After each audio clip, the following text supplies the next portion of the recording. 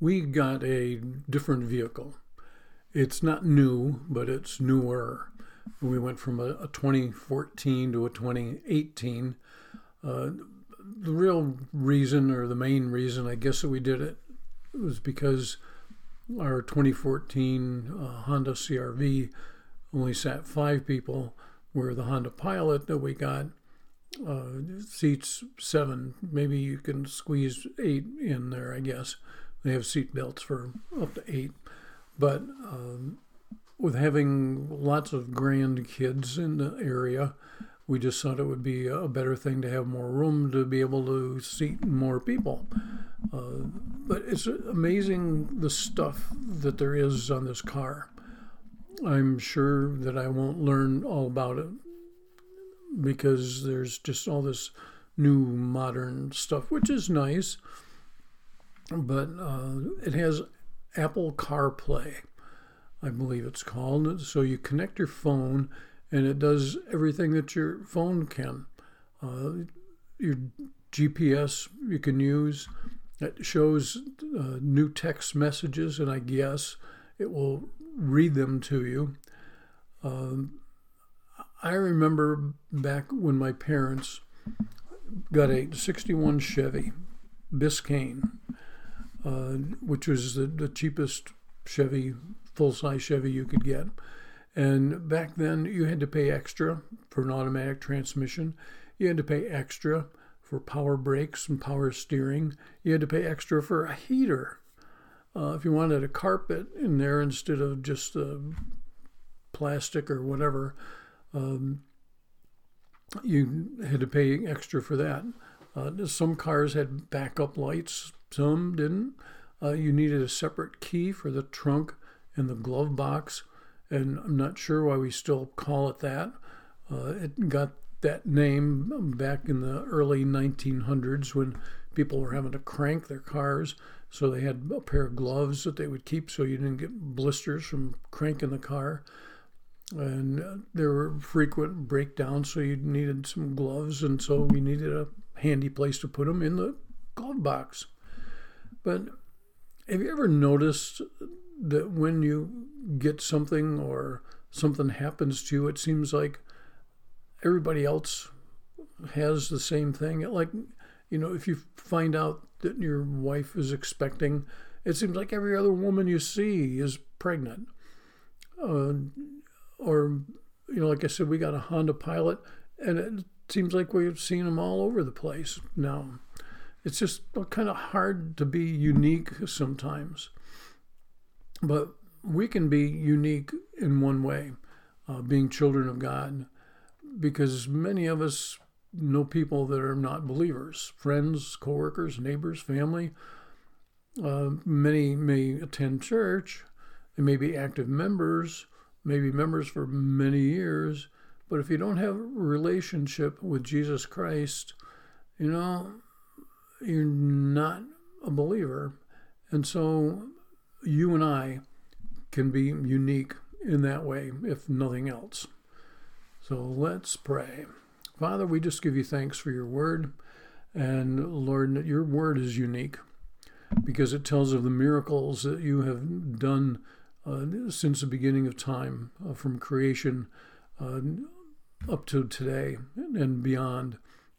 And so, Father, I just give you thanks that we can look at your word and know that it's true and know that it's going to be helpful for us. It's going to make us better parents, spouses, people.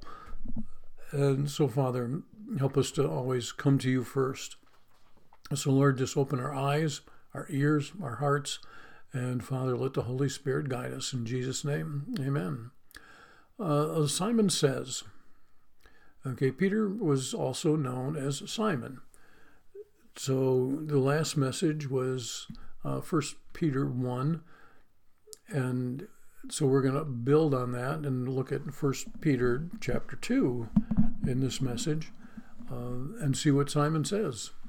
Okay, in verse 1, the NIV, it says, therefore. Okay, so it's going back to the first chapter of 1 Peter. Therefore, rid yourselves of all malice and all deceit, hypocrisy, envy, and slander of every kind.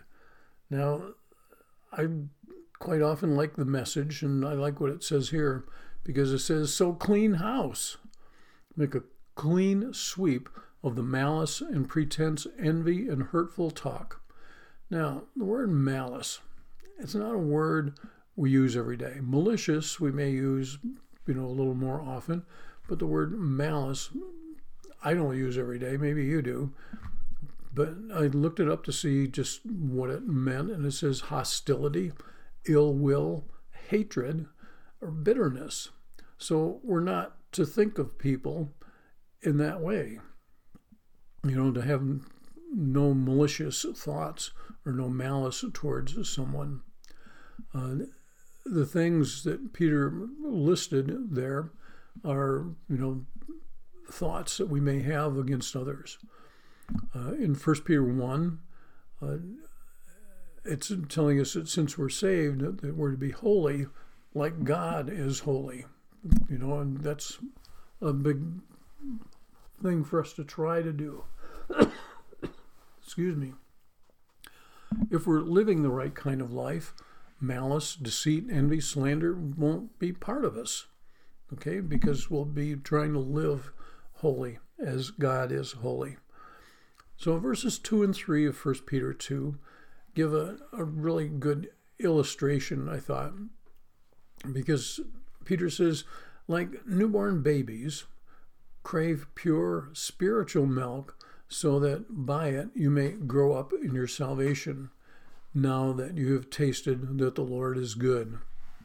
Okay, now Peter may have been thinking about David's words in Psalm 34:8, where David said, "Taste and see that the Lord is good."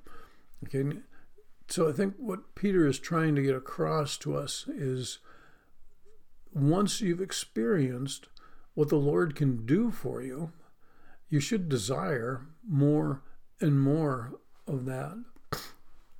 And by, what the Lord does for us, first of all is salvation, and then, meeting our needs and giving us the comfort that we need when we're in trials. And so when you've tasted that and seen what God is capable of, we should have the desire to experience more of that and get closer to Him. And, just to realize that, what He says is true in His Word. So in verse 4, it gave the readers a visual of who Christ is. The New Living Translation says, "You are coming to Christ, who is the living cornerstone of God's temple. He was rejected by people, but He was chosen by God for great honor." Well, the people that Peter was writing to, they were familiar with the temple. From going to Jerusalem to celebrate the holy days, and they had seen the great temple that had been built. And so they can relate to the importance of a cornerstone, because a cornerstone pulls everything together. Okay, in a masonry building, all the other stones, blocks, bricks, whatever is being used are set according to that cornerstone. And so if the cornerstone isn't right, the whole building is going to be wrong. So Jesus is that cornerstone of our beliefs. Okay, without Him, without the truth of Jesus Christ, the church, the church, not, where you and I go to worship, but us as people, the church just falls apart because we need that true cornerstone. So what Peter says next is really important too. In verses 5 and 6, it says, "You are the living stones that God is building into His spiritual temple. What's more, you are His holy priests. Through the mediation of Jesus Christ, you offer spiritual sacrifices that please God. As the scriptures say, I am placing a cornerstone in Jerusalem, chosen for great honor, and anyone who trusts in Him will never be disgraced." Okay, so Peter is quoting Isaiah 28:16 in that. Excuse me. So, it said, we are the living stones that are being built onto that cornerstone of Jesus Christ. Now, if you're old enough and were a believer back in the early 1980s, you may be familiar with Leon Patillo. Leon Patillo,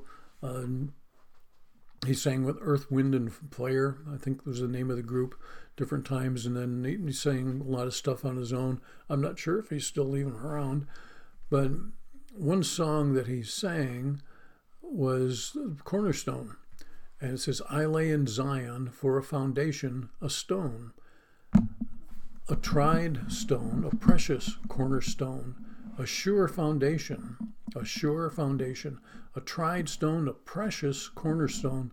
He that believeth shall not make haste. Okay, wonderful Counselor, the mighty God, the everlasting Father, wonderful Counselor, Prince of Peace was the chorus. And that comes from Isaiah 9:6 that we're familiar with, especially, we hear it a lot during Christmas time. It says, but what God was doing is setting that cornerstone so we could be, that building, the church. Okay, so let's move on to verses 7 and 8 of 1 Peter 2. It says, yes, you who trust him recognize the honor God has given him, Jesus Christ. But for those who reject him, the stone that the builders rejected has now become the cornerstone. Okay, and that's taken from Psalm 118. But it goes on to say, and he is the stone that makes people stumble, the rock that makes them fall. They stumble because they do not obey God's word, and so they meet the fate that was planned for them. So Peter's talking about the saved. He says, you who trust him. Okay, and then he's talking about the unsaved when he says, because they do not obey God's word. So Peter goes on to describe the difference there. And, we can't miss that. Because in verse 10 he says, once you had no identity as a people, but now you are God's people. Once you received no mercy, now you have received God's mercy. And that verse was taken in part from Hosea chapters 1 and 2. And some of you may recognize that as part of the liturgy for a communion service. I know it was one that I used every month. Once you had no identity as people, now you're God's people. How important it is for us to know that. So what Peter is saying is, until you were God's, you were just a nobody. And, in your eyes, you may think, well, I wasn't really a nobody. I was still somebody that God wanted, which is true, but you don't realize who you were before until you become God's. I like verse 11 because it's a classic reminder of whose we are. It says, dear friends, I warn you as temporary residents and foreigners to keep away from worldly desires that wage war against your very souls. Okay, temporary residents and foreigners. Okay, we're just putting in our time here. The time is going to come when we're going to be with the Lord. This is not our eternal resting place. Our eternal life is going to be in heaven with the Lord if we are believers. So it's an easy thing for us to fall back into our sinful ways. Okay? Because listen again to what Peter says.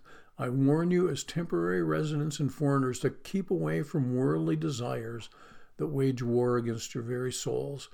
Okay? So it's difficult to sometimes break some of those habits.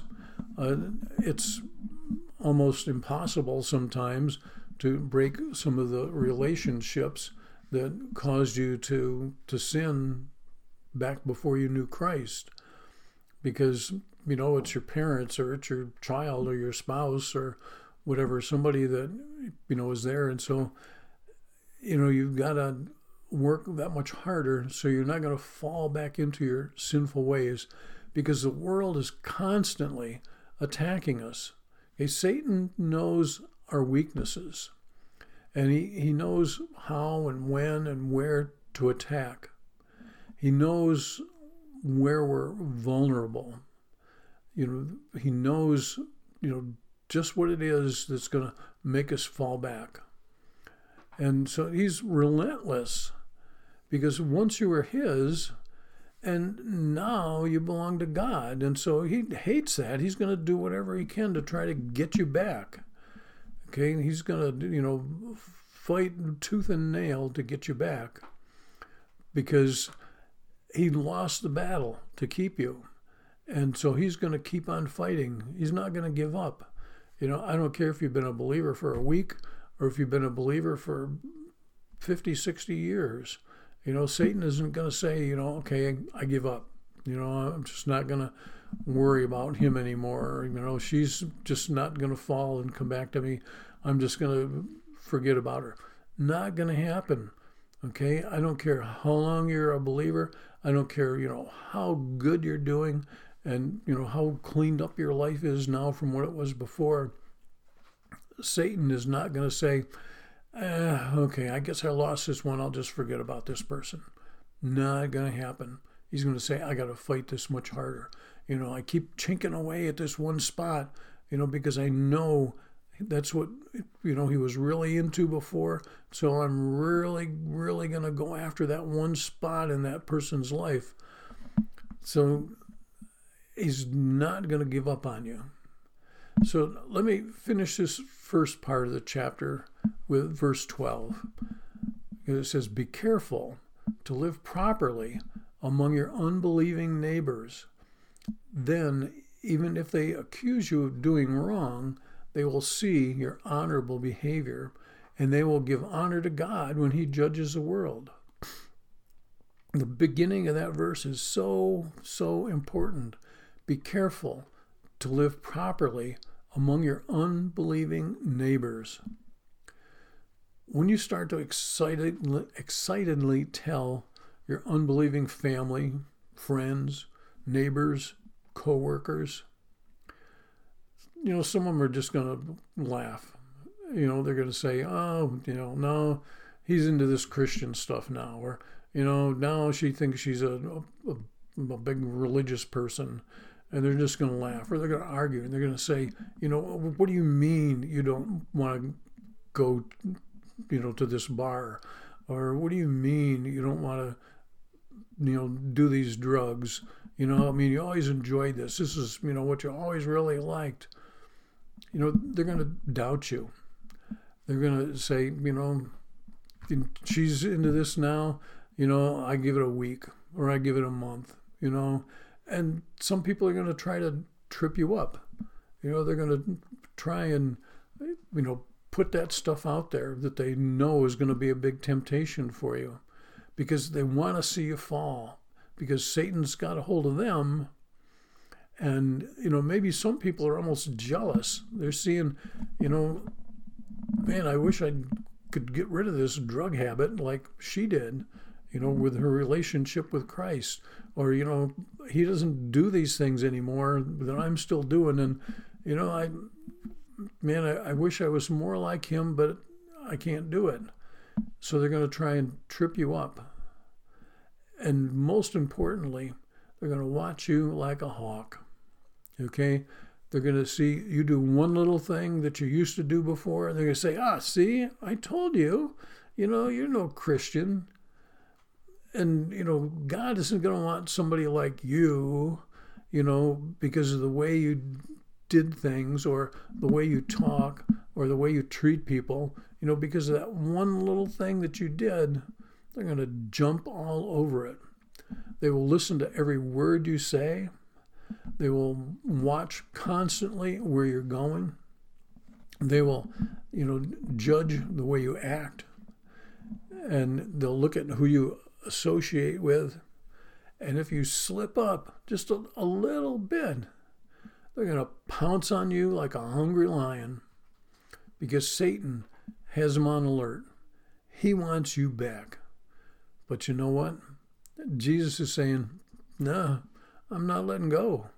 I'm going to hang on, because I know that this is my brother, this is my sister, and they don't want you anymore, Satan. So I'm going to do all I can to keep them going in the right direction. But we got to do our part. Okay, now verses 13 and 14, they're really important, especially now in the United States.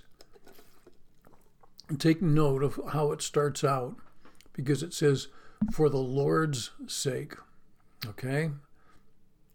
For the Lord's sake, submit to all human authority, whether the king as head of the state or the officials he has appointed. For the king has sent them to punish those who do wrong and to honor those who do right. Okay, this is so much in need in our country right now. Okay, do it for the Lord's sake. Okay, to me it's just sickening how people of authority are being treated. Okay, and sometimes it's by people that refer to themselves as believers, and still they're treating people of authority, totally disrespectfully. And 1 Peter 2, 13 and 14, it says, submit to all human authority. And, kings and heads of state or officials, whatever, that we may not like it, but God's word says, this is what I'm expecting you to do. Now, the next 3 verses may seem difficult, but let me tell you, it gets more difficult after these 3 verses. So in the New Century Version, it says, it is God's desire that by doing good, you should stop foolish people from saying stupid things about you. Live as free people, but do not use your freedom as an excuse to do evil. Live as servants of God. Show respect for all people. Love the brothers and sisters of God's family. Respect God. Honor the king.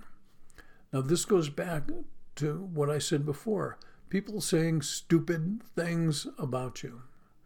2 things to remember is it says to honor those in authority and to respect God. Okay, and no matter what you do, okay, respect God, honor authority. Whether it's the popular thing to do or not, doesn't make a bit of difference. God expects you as his child to do it. Okay, verses 18 to 20. Okay, this is tough stuff. This is controversial. But we need to remember that it was part of that culture at that time. Okay, Peter says, you who are slaves must submit to your masters with all respect. Do what they tell you, not only if they are kind and reasonable, but even if they are cruel. For God is pleased when, conscious of his will, you patiently endure unjust treatment. Of course, you get no credit for being patient if you're beaten for doing wrong, but if you suffer for doing good and endure it patiently, God is pleased with you. Okay, let's get this clear. All right, I'm not going to go into the slavery issue. Okay, it was wrong then in Bible times. It was wrong here in the United States, and it's still wrong today all around the world. Because if you think there's no longer any slavery, you better wake up and open your eyes, because there's a lot of it going on. So with that being said, God wants us to be respectful even when it's not deserved. Okay, no matter what the situation, God wants us to be respectful. Maybe you grew up in a home with a parent or parents that showed no respect to you. They called you names and they put you down, and they, maybe you had siblings that, they didn't treat that way. Your siblings, they were treated the way you thought you should be treated, but you weren't. And so your parents were disrespectful of you. You needed to show them respect. Why? Exodus 20, verse 12. Honor your father and mother. Commandment number 5. First commandment, not dealing directly with our relationship with God. Your disrespectful person may have been a teacher, may have been a coach, a neighbor, a relative, whoever it was, someone that you needed to respect, even though you certainly didn't feel like it, because they did not respect you in any way. God wants and expects us to give respect to others. Why? Because God wants you to be a better person than they are.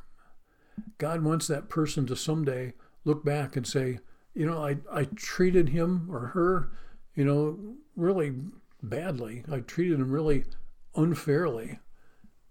But yet they didn't lash out at me. They didn't treat me the same way that I treated them. And so maybe they'll say, I need to be more like him. I need to be more like her. And I want to find out why.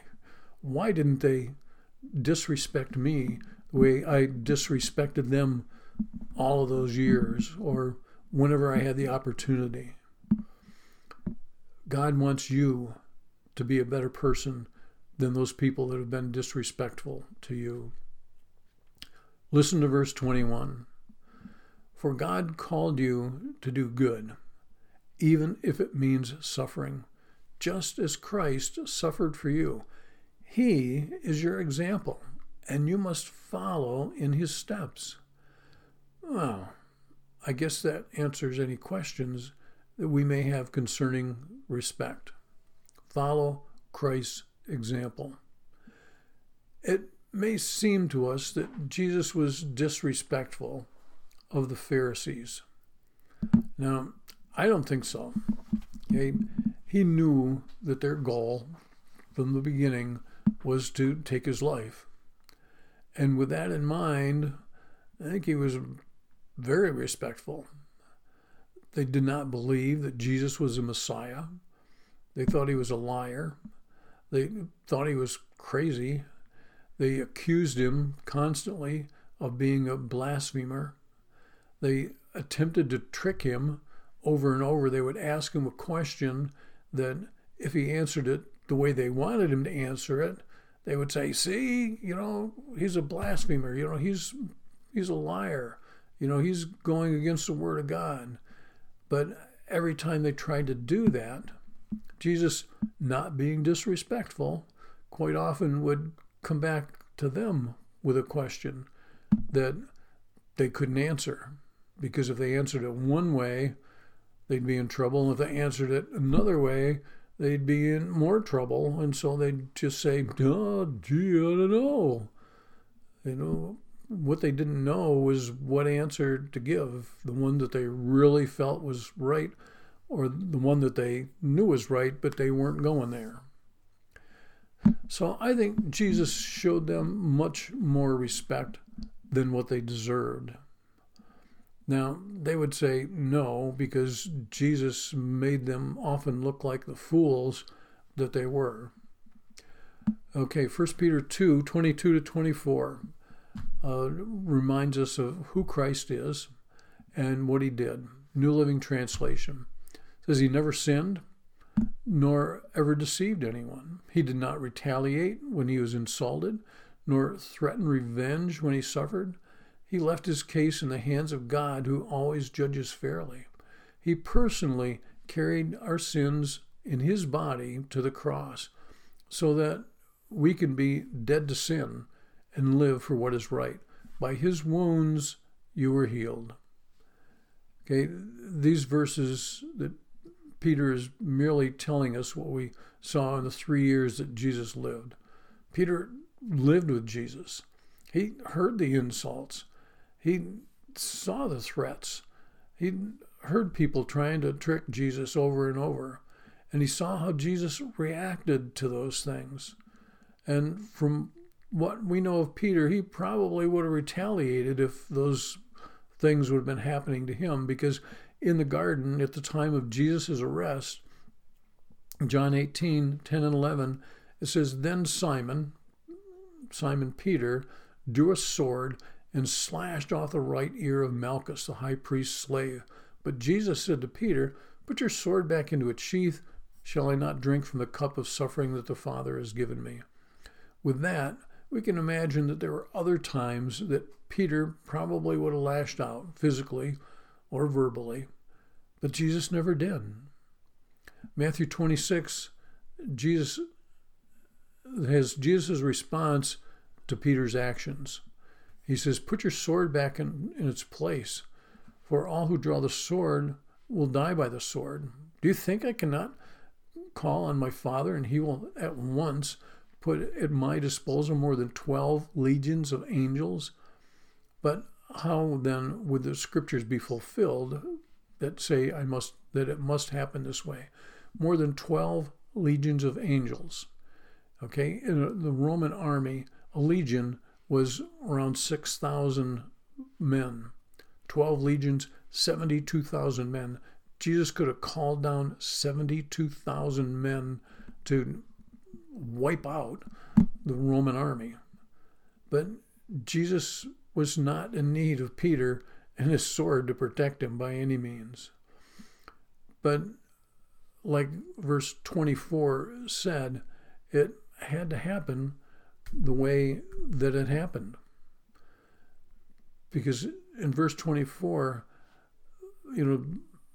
is probably one of the most important verses. It says, He himself bore our sins in his body on the cross, that we might die to sins and live for righteousness. By his wounds you have been healed. Peter's quoting Isaiah 53.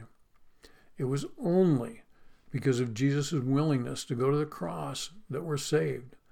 We could never sacrifice enough lambs to take away our sins.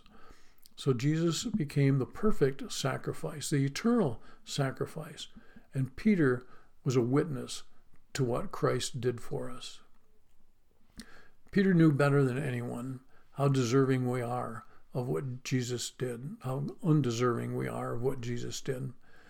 Now, the last verse of 1 Peter 2, verse 25, says, So once you were like sheep who wandered away, but now you have turned to your shepherd, the guardian of your souls. The Message puts it like this: You were lost sheep with no idea who you were or where you were going, and now you're named and kept for good by the shepherd of your souls. Do you know where you're going? Do you know to whom you belong? There's only one way to be sure, and that's through a relationship with Jesus Christ. So if you've never made that commitment, right now, today, as you're listening to this, is the best time to do it, because we've all been sinners, and there's no way to save ourselves. It's only done through Jesus Christ. You need to pray something like this: Dear Jesus, thank you for dying for my sins. I don't deserve the death that you had to bear. Please accept me with all of my sin, all of my problems, and take that away from me because you took it to the cross. I need a Savior, and you're the only one that can do it. Thank you in Jesus' name. Amen. Amen.